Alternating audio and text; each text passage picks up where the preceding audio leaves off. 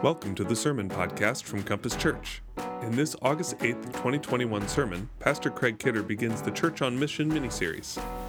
Digging into Jude 17 through 22, Pastor Craig shows how to deal with toxic false teachers and how to give grace to those in doubt. For more information, please check out compasscfc.com. Good morning. There's a quote that's often misattributed to Albert Einstein that says, what's the definition of insanity? It's doing the same thing over and over again and expecting different results. Yeah. So Einstein didn't say that. How do I know that? Google felt pretty strongly about it this morning as I was fact-checking coming up here. Someone, even on Reddit, they said, the only insane thing about this quote is constantly attributing it to Einstein, which I thought was kind of clever. I think there's been a situation where the church in North America has been trying the same thing over and over again, expecting different results, and to one or two reactions. We're trying the same thing over and over again, and it's either met with, well, let's just try harder, let's double down, or just let's frustration, and we give up. And this became crystal clear for me watching it in someone else's life. So, it's always great to be a spectator in someone else's problems. You're like, oh, this is clear, but it's harder. We have blind spots, but it's easier to see with other people. So many years ago, Amy and I, we took a friend out to eat for her birthday, and I'm about 23 at this point, and we're walking around downtown, and there's a commotion, and it catches my attention, and I'm pretty let's go over here, right? And so what caught my attention was there was a corpse on the ground. Right in downtown, there's a corpse on the ground, and there's a sign behind the corpse that said, if you can prove evolution is real, we'll give you $1 million. Well, let's just see what this is about, right? This is better than just walking in and out of clothing stores. And so it was our friend's birthday, and she was into it too. My wife and some other friends were like, this isn't for me.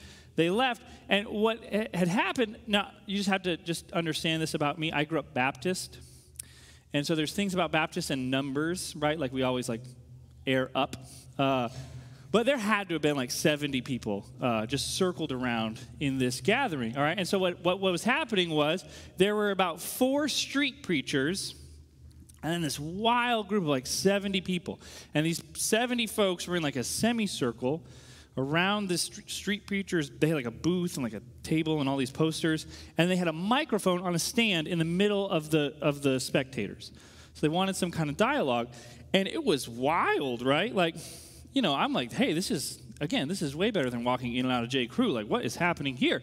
And so, me and my wife's friend, we just stop and stare, and it was just this back and forth, and it was kind of intense. The crowd had gotten kind of worked up, and I'll never forget this. This may have changed the course of my ministry life for forever. This really soft-spoken older gentleman, he must have been late 60s, early 70s, super just soft-spoken, and again, not necessarily home field advantage. Everybody's getting really upset with each other, and he just kind of gently, quietly comes up to the microphone, and he grabs the microphone and he says, hello to the street preachers, the 4 guys that were getting everybody going. He says, hello. You guys keep calling us evil, and I just genuinely asking, can I get a working definition of evil? You're calling me evil. What do you mean when you say that? Thank you. And he had great microphone etiquette. He steps away from the microphone. So just in case any of you are ever in such a situation, ask your question, leave the mic. He did it, right? Great. And he's this little older guy, everybody's grandpa. Beautiful. And these street preachers who, had gotten everybody worked up, it's all right, well, this is great. This guy's asking a nice question. How are they going to respond? And this is where it got really interesting. They go all New Testament on this guy. They're how dare you? How dare you? And they're shall the thing made say to the thing that made it, why have you made me this way? And now I'm okay, this is just getting way more interesting because these cats actually know their Bibles. And so I get in line, okay? keep in mind, I'm 23, and when you're 23, you're like, I can change the world, right? This is easy. I can do this. And so I don't know what I'm hoping will happen, but I'm ready to change the world with a few questions, okay? So I wait, and again, these street preachers, I mean, they were just like rattling off scripture. Like, if you don't know, that passage comes from Paul's letter to the Romans. It's like kind of deep in Romans, right? It's not like the beginning or the end. Like, they weren't just, like, these guys were reading, okay? And so I'm like, they know their Bibles, and they're pretty, all right. They're ready to go. So I wait, and finally it becomes my turn in this line. And I'm like, hey, you guys, hi, you clearly know the Bible. Can I just ask you, what's your interpretation of Jude 22? We don't know what does that say? We don't know what that means to you. Well, it says, have mercy on those that doubt. I don't know what I thought would happen, but it wasn't what actually happened. So all of a sudden, one of their guys comes out from behind the booth and grabs me and drags me behind the booth, right? Okay, and so again, something is broken within me. I'm like, wow, this just keeps getting better. Like, this is awesome. And so I get dragged behind the booth, and I don't know what's going on, and a couple people follow me, right? And so these guys, these street preachers, are lit, all right? They're like poking me in the chest. They're yelling. They're screaming. And I'm just like, what is happening, right? Like, I don't know what's going on. And I'm not nervous at this point because I'm like, it'd be kind of weird to be murdered by street preachers. I mean, that would just be a cool funeral story. But I'm just like waiting to see what is this tactic here? And they're really mad. And they're like, you can't do that, bro. You can't do that. I'm like, do what? They're like, you can't do that. I'm like, again, what did I do? They're like, you can't correct, this is literally what they said. You can't correct a brother in front of unbelievers, in front of outsiders. I was like, what? Like, what? Do we have a rule book? Like, where did you get that? Like, I didn't know that. And so they're like just so upset. They're so upset. We kind of get talking. They kind of get calmed down. And so I'm like, hey, where are you guys from? All right. And they said the name of their ministry, okay? And the name of their ministry that they were involved with had the word grace in it. I'll never forget this. One of the ladies who had followed me back, God bless this lady, wherever she is. I hope this was a turning point in her life as well. She just goes, grace? You guys don't know the first thing about grace. And she walks away. And I stay and talk to these guys a little bit, and it calms down a little bit. And something hit me like a ton of bricks. I think that evening forever changed the trajectory of my ministry life. I wasn't in ministry yet. I was thinking about jumping in the water. And I remember just thinking like, hey, there's some disconnection here. Like I actually, as I started talking to these guys, I really think they meant well. Like I really think in their mind they were helping. However, that was not the experience everyone present was having. All right? And it just hit me like, oh, we're trying to do something and it's not working, and so let's just try harder. Where we may just need to back up a little bit and say, hey, what is it exactly that we're doing here? What kind of house are we building? Is it a ranch? Does it have a walkout basement? Is it two-story? Like, what are we doing? All right? It was one of those moments where I was like, I legitimately think these guys are motivated by care and concern, but it is just not translating at all. And I think that's actually been a crisis that the church in North America has been swimming in for quite a long time. We are living in an age where just in the internet age, you can't hide anything. And scandal after scandal keep coming out. People who have great content, but it's not matched by great character. People who have the content, what they're saying, it lines up. We can find the verse, and what they're saying matches the verse. Okay, but then just like those of us on the street that night, like how we're experiencing this, like, wait, you're following someone who died for his enemies, and you're all about grace and love. I feel like I'm missing something here. Feel like something is a little off. You've seen the headlines. Whether it's a Christian apologist who's accused of sexual assault and human trafficking, whether it's a Christian university president who is embroiled in political, financial, and moral scandal, or whether it's a megachurch preacher who his talent was rocketing through the roof and he was creating a culture that was absolutely toxic, both toward women and toward the people he worked with, while he just amassed money for himself. You've seen the headlines. And some of us get to this place where we're like, yeah, we're done here. Like, I see in the church, it's kind of like remodeling a bathroom, right? Like, you pull out the tub, and there's a broken pipe underneath it. pull out the sink, the baseboards are all rotten. And you're like, yeah, we're gonna be a one-bathroom house. Like, we're gonna close this door, and there's nothing behind it. All right? Jude gives us a different option. Jude is writing to people in exactly the same situation we find ourselves. People had crept into the church, and Jude calls them false teachers. And what's super interesting, super duper interesting, he doesn't say anything about their teaching. Nothing. But he does talk about their character and their posture. These were people who had crept into the church, and their vices were sexual immorality and money. Feel familiar? And Jude is writing to a church. He had every intention, he says in verse 3, to write about something else, our common fellowship together. But he's like, hey, this is a crisis. This is threatening to derail the mission of the church. We got to address this. We got to talk about this. And he makes this statement. We need to contend for the faith once for all delivered to the saints. Okay? Contend for the faith once for all delivered to the saints. Which I'm convinced is what my friends, the street preachers, thought they were doing. They had worked their arguments out, and they're even willing. I mean, I don't think they had $1 million that they were going to give somebody if they could prove evolution. If they did, there's money in street preaching. I mean, I would just be shocked if they were, oh, all right, hey, get the briefcase. Like, right? They felt pretty confident in their argument. What happened, though? Why the disconnect? There's a behavioral psychologist at Stanford. His name is B.J. Fogg. He says we always run into this problem. We deeply believe that people change if they just get the right facts. If the problem is information, and if we can just get the right information in people's hands, we are off to the races. And we all lived through an experience where we just intuitively know that is not true, and it was called the coronavirus. Facts, did that straighten anything out? Yeah, oh yeah. Made it all clear. Like, no, everybody had science on their side. And as a church, we have that same posture. We're like, we just got to get the facts right, and that's it. But Jude says something different.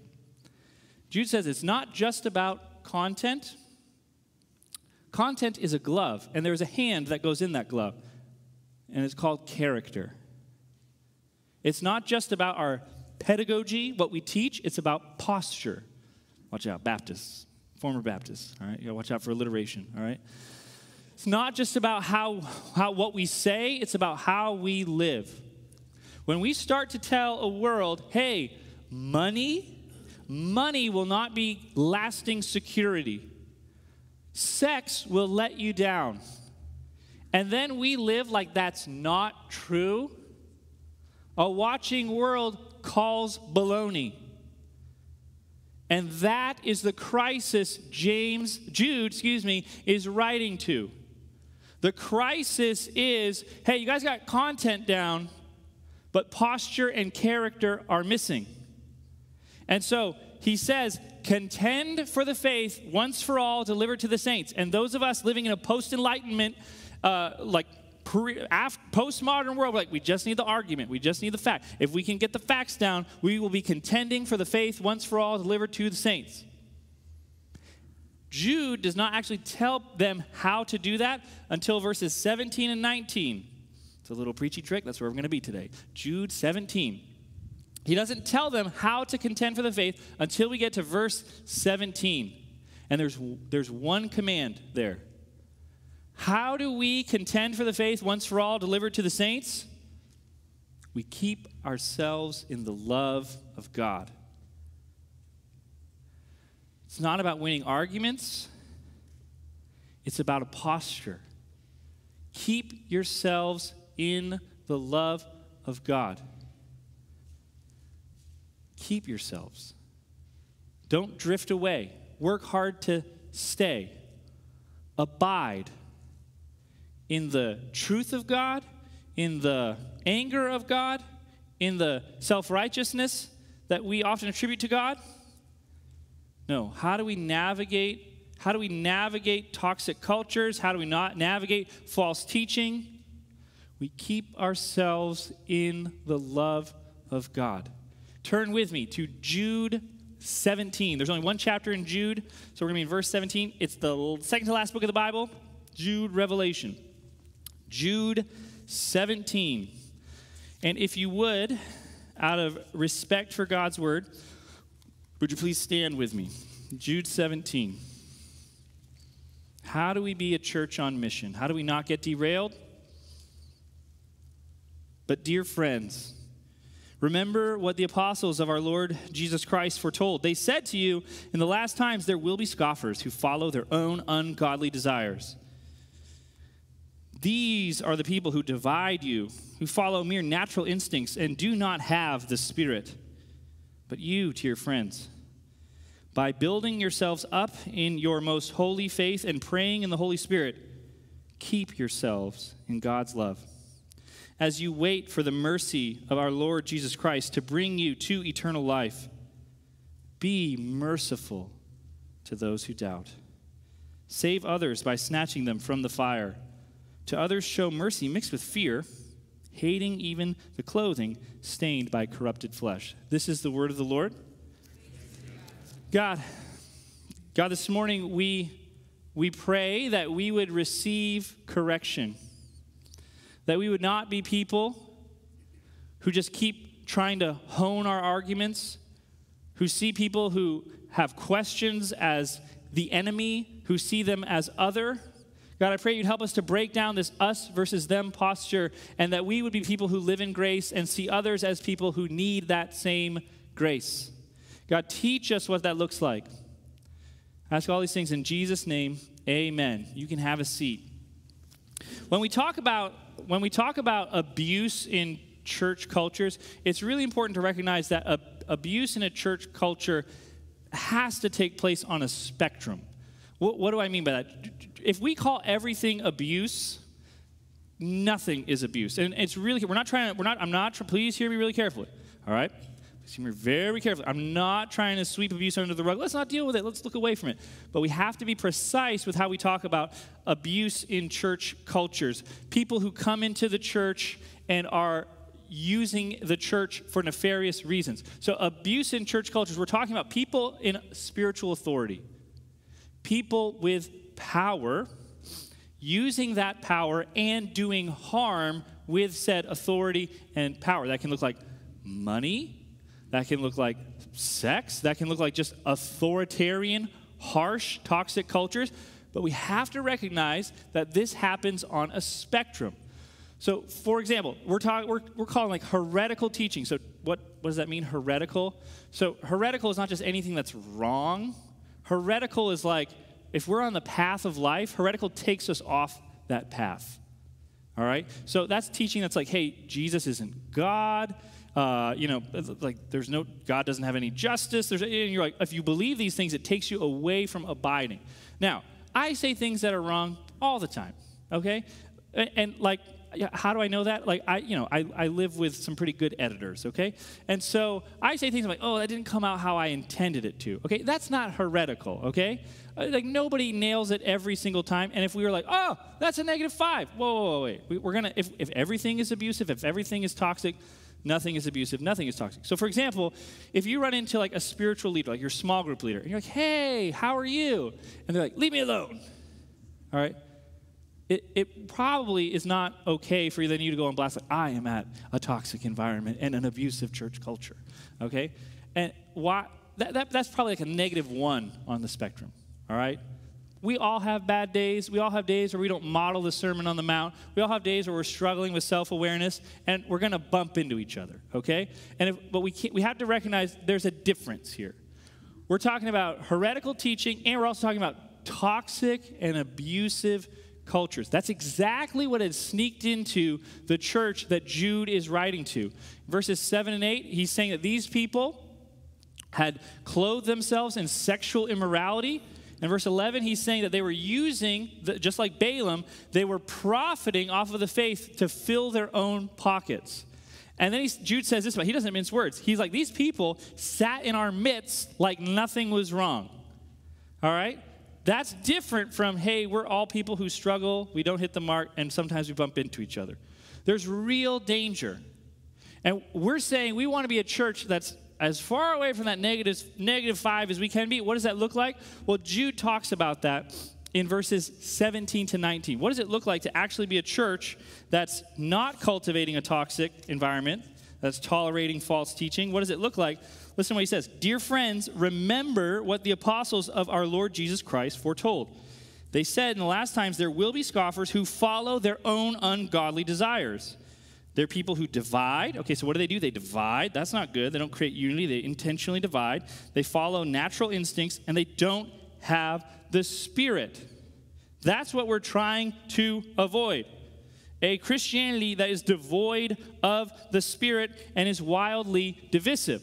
But there's really good news even in that warning, and it's very easy to miss. Jude says in verse 17, he says, hey, don't be surprised when people sneak into the church who are bad news bears. Did you hear it? It's verse 17. He says, remember what the apostles said. In the last times, there will be scoffers who follow their own ungodly desires. So when this happens, it's not saying, well, see, the church is just rotten to the core. It's like we had a garden, some weeds came up, let's just dump some cement and call it a day. Let's leave that bathroom alone. He's saying, no. There will be toxic folks, there will be heretical teachers that come into our midst. That's good news. What? We don't have to be surprised when things go off the rails.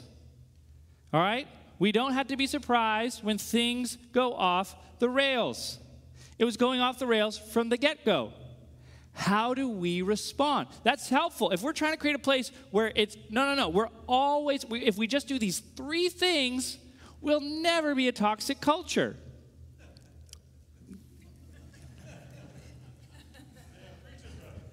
Yeah, you heard that. Right? Jude's not giving us a list. He's saying, just wait.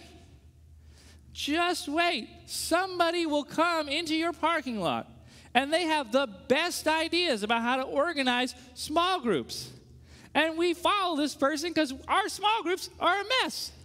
And then it turns out they were bad news bears. And we just are like, oh, shut the church down. Shut it down. It didn't work out. Healthy people don't have to leave because unhealthy people sneak in. Healthy people don't have to just throw up their hands and leave because unhealthy people sneak in. That is not what Jude is saying. Jude is saying, hey, here's how you can navigate when that happens. He's not minimizing it. He's not minimizing it. If you're just concerned if he's minimizing it, read verses 4 to 16. He has some words, okay? We didn't talk about it this morning because he quotes from sources that are secondary, and they're wild, and he's talking about Michael the Archangel fighting, and it's like, well, what? So we'll say that it's a wildly exciting conversation. We'll say that for a podcast or something. But just suffice it to say, Jude feels strongly about toxic leaders, and he just calls a spade a spade. All right? What's at stake with him avoiding that? I have a hero of mine told a story that he was preaching at an event about racism. And he's preaching about how wrong racism is. And a guy afterwards came up to him and said, hey, I hear what you're saying about racism and how it doesn't honor God at all, but let me tell you something. I fought in Vietnam. And I hate Vietnamese people. I just saw stuff over there. I can't help it. When I see a Vietnamese person, I just instinctively want to get violent. And I do not want to repent. What options do I have? And so my hero says to him, well, there's always hell. That guy stormed out. Years go by. My hero is again preaching. And who comes into the room? Same guy. He's like, you don't remember me. He's like, no, I do. I do remember you. Several years ago, you told me if I didn't repent, I was in danger of going to hell. Changed my life. Absolutely changed the trajectory of my life. Thank you. That doesn't always happen, but here's what does always happen. When we say things and then we don't really believe them, it totally discredits everything. When we say Jesus is better than money, and we are lining our pockets with righteous dollar bills, a watching world says, see, we're the same, bro. I'm a hypocrite, you're a hypocrite. But when we do stand on truth, when it's costly, when we marry together both character and content, it shows the world the kingdom of God really has come. And that is why it's hand and glove. Character matters. When we say Jesus is our source of love, acceptance, worth, and security, but yet we look to sex and we look to money, people say, yeah, that's my source of love, acceptance, worth, and security too. Why do I need to listen to you? And then what do we do as a church? We're like, well, we just got to get better arguments. Jude says, no way. No way. What does he say? Verse 20. Dear friends. Dear friends is the noun form of just the word love. Loved ones. People who are loved.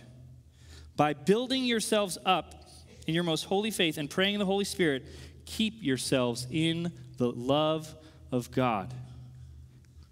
How do we contend for the faith once for all delivered to the saints? We build ourselves on the apostles' teaching. Build yourselves on that foundation. Pray in the Spirit. We abide with God. And that's how we keep ourselves in the Father's love. That's how we navigate post-Christianity. That's how we navigate false teachers coming in. That's how we navigate a society that has questions. Because look, when he says in verse 22, be merciful to those who doubt, that word mercy, that's not the first time he's used that in this passage. Look back at verse 21. Keep yourself in God's love as you wait for the mercy of our Lord Jesus Christ to bring you to eternal life. We are to be people who have a posture where we're waiting, we're anticipating, we're looking forward to, we are hoping. That's what hope is. We are putting all our eggs in the basket of the mercy of God. And then we turn to people who doubt and we say, well, I know what your problem is. You just don't know these facts. I know what your problem is. You don't have it together like me. No. That's not living a whole life. That's disintegration. That's putting walls up and saying, yeah, this is good for me, but these guys are on their own. That Jude is inviting us to break down some of these walls and say, hey, we're people who are banking on God's mercy. And why don't we extend that to other people? Why don't we just, instead of leaving that in this room on Sunday morning, when we go out to our waiters and waitresses that we go out to eat after this, and a church comes up, and they go, I don't go to church. I went to church, it's not for me. Well, you need to be in church. Have mercy on those who doubt. The word doubt, it means it's basically a word that means to like decide or to judge or to fight. People who doubt are people who are having this internal fight going on. They feel like something might be true, but they're fighting that truth. This is the reality we live in ever since the Protestant Reformations. Doubters are not out there. The pews are full of those of us who doubt. To quote the philosopher James K.A. Smith, we don't believe instead of doubting, we believe while doubting. Because we have the option to not believe, because belief seems so wild to our neighbors, like, I can't believe you still believe that stuff, it makes doubt just a present reality for all of us. And our posture to those who doubt is mercy, grace. The word in the Old Testament is hesed. It means that's God's relationship. That's how he presents himself as a God who's faithful. Israel's going to mess up, but I'm going to be faithful. We want that faithfulness. But when we're in line at Hy-Vee and we went from cashier to cashier because we were trying to return, we bought this like expensive milk that came in a glass jug, and we go to like line to line. They're like, no, you gotta go to customer service. Oh, you go to customer service and somebody cuts you, and it's like, oh, what does grace look like here? Oh, all right, fine, grace. I'll give you grace. What does grace look like when like you come home from work and you're pretty tired and you're going to pull into the driveway and there's kids' bikes everywhere and you've told them not to, they know where to put the bikes? Talking for a friend? What does grace look like in reality? What does grace look like on Tuesday morning in your office when you're the only one going to a small group? It's like, well, I didn't realize how much I had it together. I thought it was pretty bad, but I'm not as bad as these folks. Listen to this. It goes even further. This is where Jude just gets crazy. Verse 22, be merciful to those who doubt, save others by snatching them from the fire. To others show mercy mixed with fear. Jude has mentioned fire before in this verse, in this passage, but it's always in context of false teachers. The fire is always talking about false teachers, and many commentators believe that as Jude says, have mercy on some, now have mercy on others, Jude may be saying, go after those false teachers with mercy. And again, if you're wondering, well, is Jude just sweeping stuff under the rug? Is he saying, oh, let's not talk about toxic cultures, just that's okay because we're going to be gracious? No. He goes after the toxic folks. We tell the truth, content, and even to people who've done harm, our posture needs to ultimately be grace. Grace mixed with fear, though. It's a little different. Yes, there are those who doubt we're just going to be wildly gracious to them, but people who've been leading people astray, we're going to do that cautiously. We're like, hey, we're going to be gracious because the danger is we can always sweep things under the rug. We can get, they're very persuasive. We get locked into their orbit. So it's grace mixed with fear, but please don't miss, it's still grace. Now, we're going to have a fireside chat for a second, all right?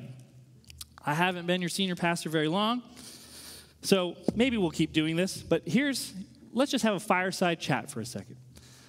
There have been lots of questions about when are Sunday schools coming back? When are community groups coming back? Those are great questions, okay? Here's a commitment that you need to hear me say, and as clearly as I can, okay? What we're talking about, character versus content, matters so very deeply.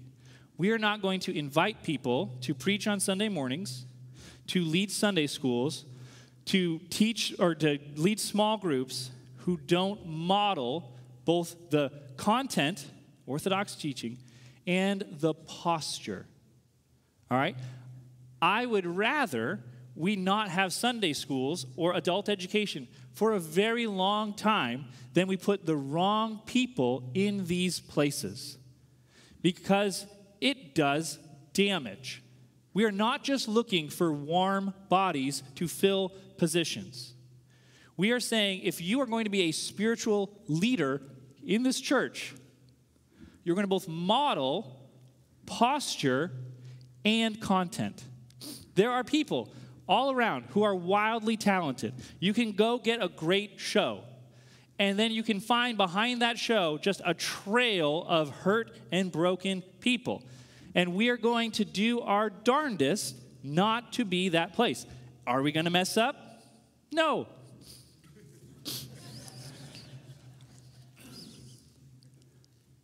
But when we do mess up, we're going to practice grace. We're going to tell the truth. We're going to say, hey, this isn't life-giving. This isn't apostles' teaching. If it's false teaching, this isn't the posture Jude's talking about. But we are going to say, hey, we're going to build from the ground up a foundation where we're working really hard to both model character and content. That takes time. And thank you for your patience. I know it's like, whoa, when are these things coming out? Because Corona was a really odd mixed blessing. We were able to kind of hit a pause button and then take an inventory. How are we doing? And with everything, there's things that are going well and things that need adjustment. And so what I have learned in my many years of being a senior pastor is like, I can be like, yeah, let's do that. Make a one decision, and it affects like 30 things over here. And I'm like, oh, I didn't mean to do all 30 of those things. Oh, man. And so we're trying to really carefully make sure, what's the heartbeat of what we're trying to do? We're trying to obey Jude. We're trying to model a church that cares. Because look, here's the wild thing that we all have to recognize. We're swimming, we're surfing in waves that we didn't create. All right? There are folks that have been hurt by other churches, hurt by this church, and when we say and do things, they throw that through the filter of their own hurt. And so we're like, wait, what? Like we were just trying to do this. And it's like, well, I did that at that church, and here's how bad it went, and this feels just like that. We're not going to be like, you need to get over that. Here's the facts. You're welcome. We're going to work really hard that we're hearing people, we're getting on the same page, and that just takes time. But we're willing to take the time to do that. We want to be a healthy church, not a busy church. All right? Real easy to get busy. This thing's always working. I always got ideas. So you just want to hang out with me, we'll get you going, we'll get you busy, get you ideas. You may be burnt out in like 6 months. All right? Now, here's the other side of this. There are many of us who have experienced hurt both from Compass and from other churches. What do you think Jude's advice would be for those of us who have experienced hurt when what he said so far is have mercy on those who doubt? Do you think his posture, do you think having mercy on those who doubt, do you think that looks like sweep that under the rug? Please don't bring that up. We don't want to talk about that. Does that look like mercy on those who doubt? You heard it here first, folks. No, it doesn't. It doesn't. What does that look like? I don't know. But we're going to try. We're going to try to be a place that lives and models this. Because it's not just an unbelieving, skeptical world that is watching us. As many have pointed out, our closest seekers are at our knees. What does that mean? There's little people watching. I was a little person once, and I remember, this is another story that has shaped how I approach church. I was in high school, about 16 years old, and again, trying to change the world. I was super cool. I had a lip ring, all right? And I remember, like the 2 Sundays after I get the lip ring, which if you're thinking about getting a lip ring, do it. But it hurts, okay? It totally hurt. And so I think, and 16-year-old boys are really well known for hygiene, so I was getting infected all the time. So anyway, I go to church, my mouth hurts, but I got this cool lip ring, and I'm an usher for the first Sunday. And I remember, the head usher pulls me aside. Keep in mind, I am, who's my mentor usher? It's my best friend's dad, whose name was also Craig, and he was a biker dude. He's got a Harley earring in, he's got earrings in, and I'm with Craig. We're welcoming people, Craig, and the head usher pulls me aside, and he sits me down. He says this. He says, hey, you can't be an usher anymore. So why? Oh, man, I'm 16 years old. I'm like, what did I do, right? He goes, you don't look like Jesus. What do you mean? That lip ring. What are people going to think when they come in here and they see someone with a lip ring? Sorry, man, can't be an usher. That started a wild relationship that I have with the local church that has been mixed with, to be honest, a little bit of anger. People are watching, and that church had great content, and if we don't have the right posture, we do damage to real people with real stories. People are watching us. How are we going to navigate a world where people are watching us and where they have questions. We are going to contend for the faith once for all, delivered to the saints by keeping ourselves in the love of God.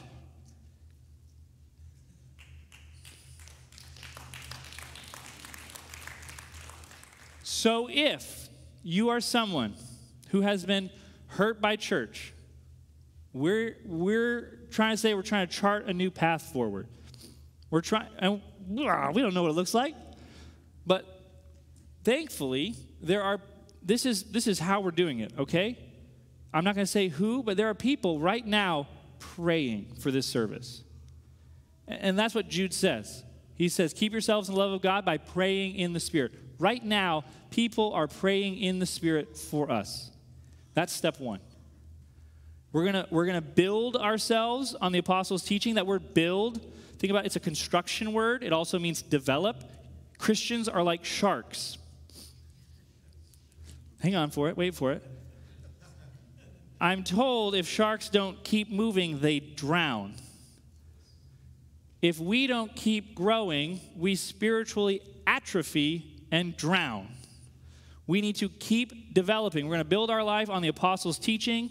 We're going to abide. We're going to pray in the Spirit while we keep ourselves in the love of God. If you've never experienced that love ever, you are in for a treat, because you are in a place right now where you're surrounded by people who want you to experience that. Like, you just look around this room, it's full with people who want you to experience that love of Jesus and to stay there. And if you've been hurt by church, there are people, we want to pray with you, we want to just hear your story.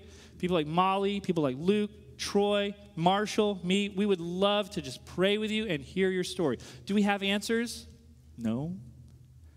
But we can at least start this process. Father, I pray that you'd help us as we set out to be a church that keeps itself in the love of the Father. God, thank you for that love. God, I pray that we would be people who, when we step outside of that love, we would be courageous and gracious, that we would call toxicity toxic, and that we would step toward being a community of Hesed, a community where grace rules the roost. In Jesus' name, amen. This sermon is part of the ministry of Compass Evangelical Free Church in Columbia, Missouri. We seek to be a church where Christ's love is at work transforming lives through the power of the Spirit to the glory of God. For more information, check out compassefc.com.